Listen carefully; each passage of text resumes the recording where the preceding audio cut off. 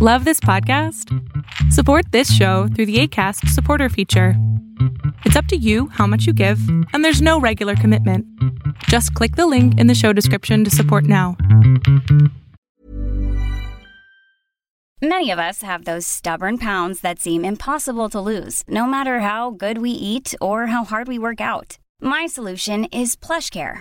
PlushCare is a leading telehealth provider with doctors who are there for you day and night to partner with you in your weight loss journey. They can prescribe FDA-approved weight loss medications like Wegovy and Zepbound for those who qualify.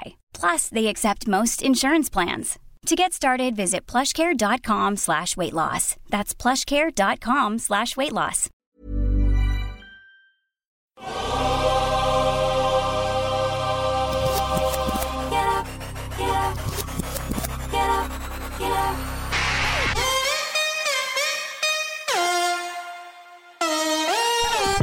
Welcome to On the Ball with Rick Bucher.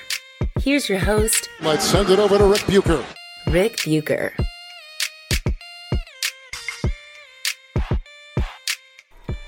This is On the Ball on the United WeCast Network, and I am Rick Bucher. You can see me on FS1, hear me on Fox Sports Radio, and you can read me by ordering the memoir of Brian Grant and his battle with young onset Parkinson's called Rebound. If you know someone with Parkinson's or you know nothing about Parkinson's, you will want to read Brian's story. Order your copy on Amazon or visit your favorite brick-and-mortar bookstore to grab one. Are you a Kindle reader, audiobook listener? We've got those versions as well. Support Brian's Foundation, which supports those afflicted with Parkinson's, and pick up your copy today. You can also follow me on both Twitter and Instagram at Rick Bucher. I'm a lot of places. But there's only one place you can hear me talking about story angles and perspectives that you are not likely to find anywhere else, primarily but not exclusively involving the NBA, and that is here. Before I get rolling, I want to thank one of my listeners for reaching out to me via Instagram and correcting me on the timeline for the Philadelphia 76ers, in which I suggested Shawn Bradley and Allen Iverson joined forces. Thank you, Maniza, if I'm pronouncing that correctly. It did not happen, and I can't explain why in my mind's eye I see them standing next to each other. I certainly don't recall any signature moments of them actually playing together, and there's a reason. They didn't. I had the Sixers drafting Bradley number 2 in the 1993 draft to join AI because, and this part is true, they had Dana Barros and Jeff Hornacek in the backcourt and a young Clarence Weatherspoon at power forward, so they weren't interested in Chris Webber. They envisioned Bradley as a younger, more athletic Manute Bol, who was with them when they picked Bradley. Iverson came along a few years later, and by then Bradley had been dealt to the New Jersey Nets for Derek Coleman. I have no explanation for why I was locked in on Bradley being taken to play with AI. I knew that Philadelphia was stuck on taking Bradley at number 2. That's as far as it goes. That part, completely accurate. So, again, my thanks. Anytime any of you guys hear something, not the debatable stuff, although I don't mind hearing from you on those two, but if you ever hear anything that is factually off the mark, please let me know. I do my best to make sure those things don't happen, but I do not have anybody who is editing this podcast before it goes out as far as for content or editorial accuracy. So I'm relying on you to take care of me. The over-under lines for number of wins for each NBA team next season have been posted by the major odds makers, and I sifted through what Bet Online put out to see the big picture that is being painted as far as who is slipping or rising from last year and who is projected to make the playoffs or not, and B, to see if there were any lines that I thought they missed on. And there were. For the most part, the lines being set are relatively conservative. They don't have anyone running away in either conference. The Brooklyn Nets are favored to finish at the top of the East with a line of 55.5 wins. But the Milwaukee Bucks are right behind them at 54.5.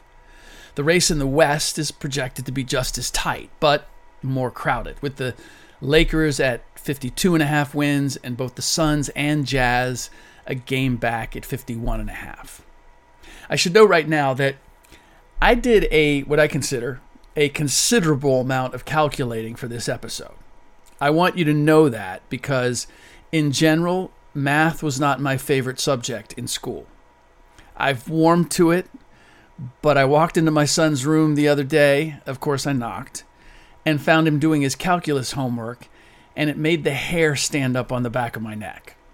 Calculus, physics, I'm fascinated by the curvature and arc of everything from the ideal jump shot to corner kicks, but calculating the different degrees or working with any formula that promises to do that makes the front part of my brain feel as if it's calcifying. So that's another way of saying don't be too impressed with my Ivy League degree. It's also a way of showing how much I care for you, my listeners, because I wouldn't have done it for just anybody.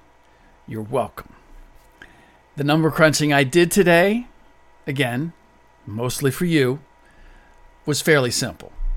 I took the winning percentages from last year and multiplied them by 82 in order to figure out what the win totals for teams would have been had they played a full 82-game season instead of the COVID-truncated 72. That way, I could see exactly what BetOnline thought of each team's off-season moves, or if it viewed last season as a fluke or outlier if no moves were made. The first discovery was that while the Nets are favored to have the best record in the league next year, presumably because they will be healthier and their top three players, Kevin Durant, James Harden, and Kyrie Irving, will play more than 14 games together, BetOnline only has them one game better than their record would have been last year, playing 82 games. So if you're one of those, or one of the many, who expect the Nets to be so much better than last season, that's a number I think you definitely want to play the over on. I also found meaning in the fact that the Nets are projected to be 3 games better than the Lakers. Now, if you've watched me on TV or heard me on radio, you've heard my doubts about the Lakers and the Nets, as a matter of fact, as title contenders. But that's based on what kind of playoff teams I think they'll be. In the regular season, I expect both of them to be somewhere at the top of each conference.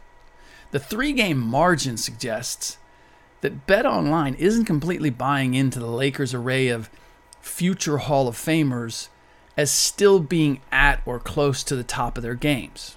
Otherwise, I'd expect their projected win total to be even or at most a game off from the Nets.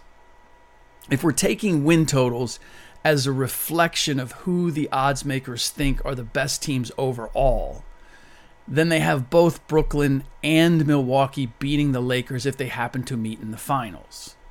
If you're wondering why the Lakers have the second best odds of winning only to the Nets, it's because of logistics. If the Bucks aren't projected to be better than the Nets, they have no way of getting to the finals, while the Lakers still do. And being in the finals gives the Lakers a better chance of winning the title than a team like Milwaukee that isn't. Now, if you already understood all that, apologies for over-explaining. And by the way, for those who might think, well, the odds makers are just setting regular season numbers and they're not looking at these teams as they're in their playoff ability. They're separating the two. They're looking at them in two different ways, as I often do.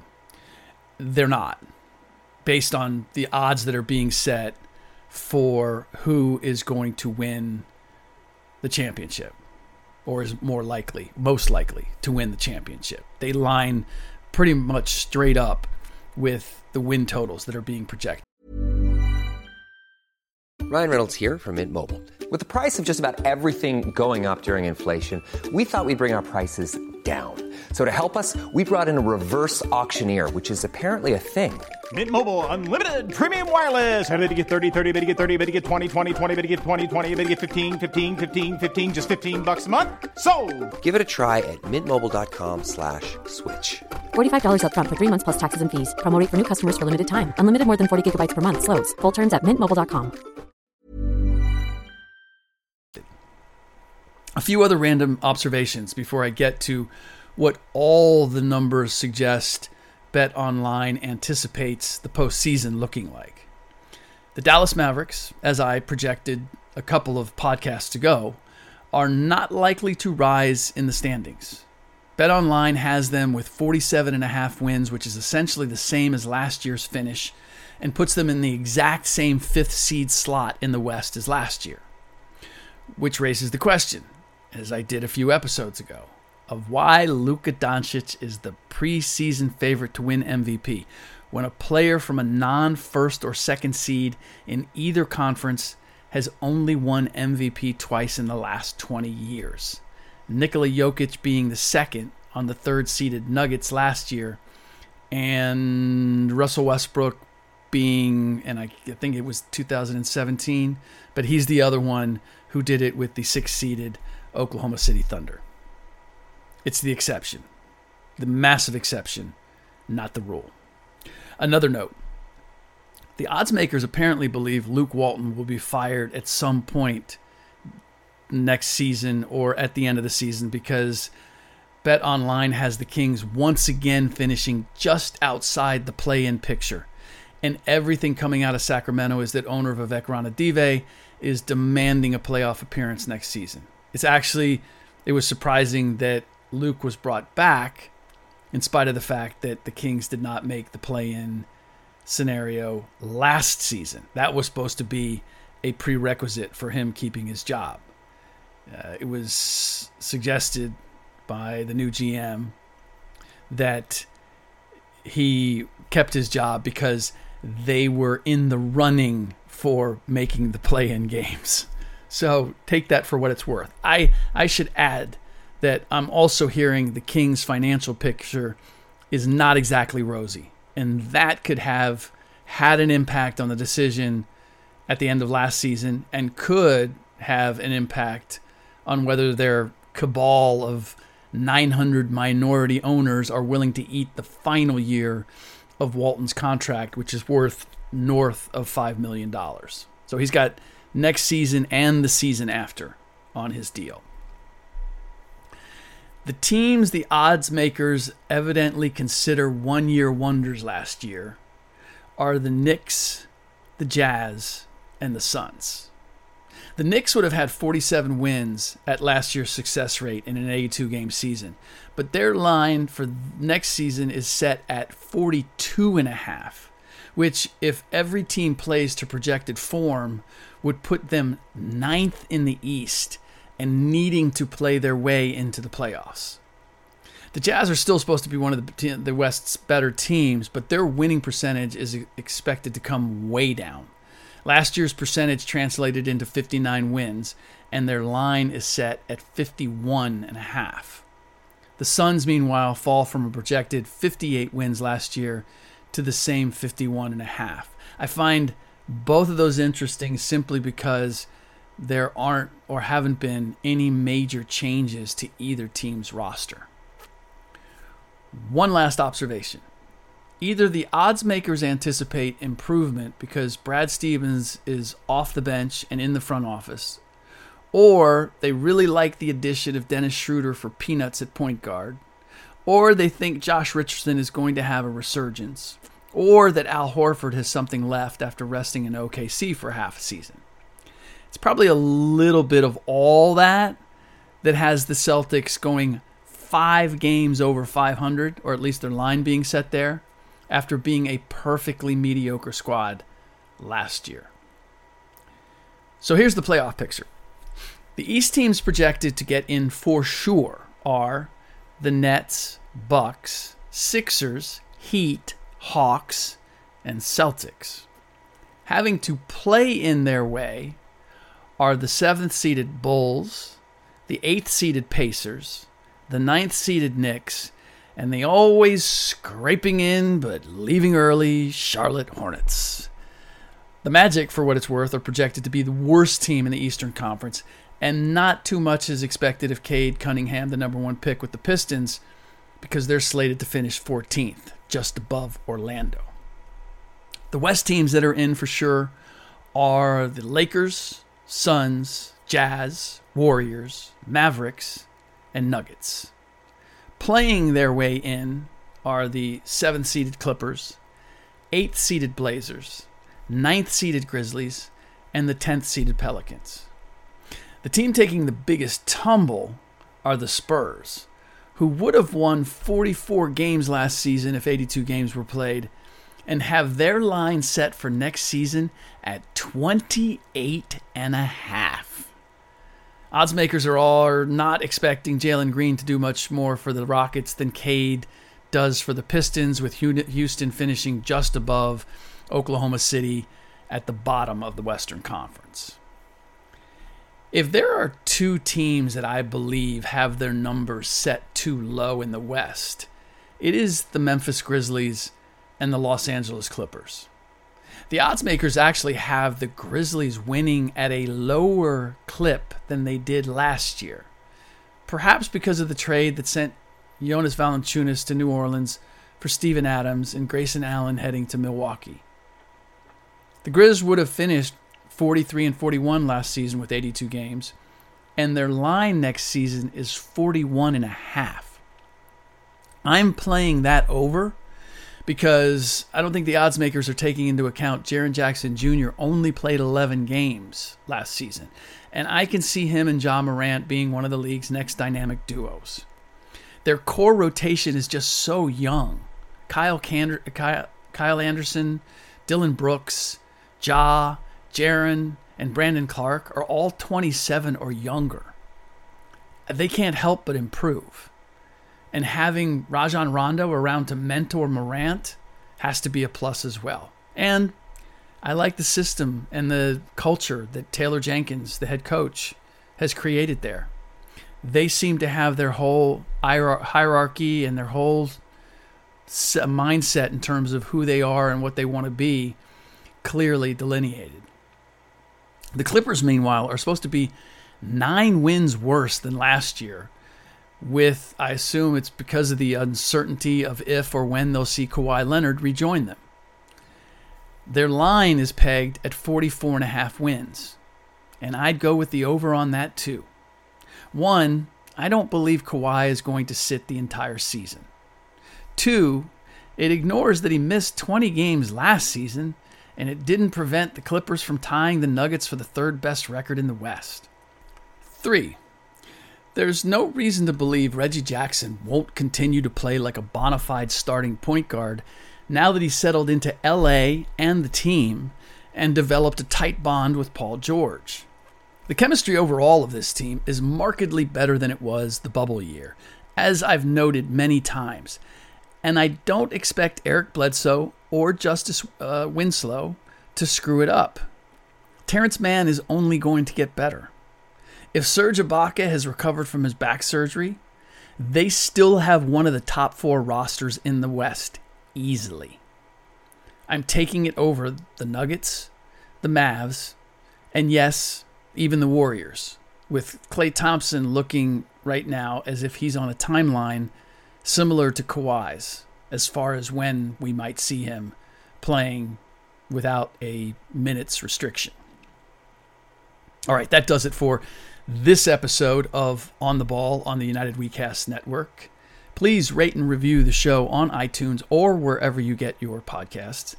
And in the next episode, as of right now, I am planning to look at the NBA selecting a new top 75 players in conjunction with celebrating the league's 75th anniversary. And the question is, how are they going to go about it? Are they going to start with a clean slate as far as not just add 25 to the existing 50, but start from scratch and pick a whole new 75, which might mean that some who had made the top 50 would fall off, potentially. And would that be right or fair or historically accurate? We'll get into all that in the next episode. In the meantime, as always, thanks for listening.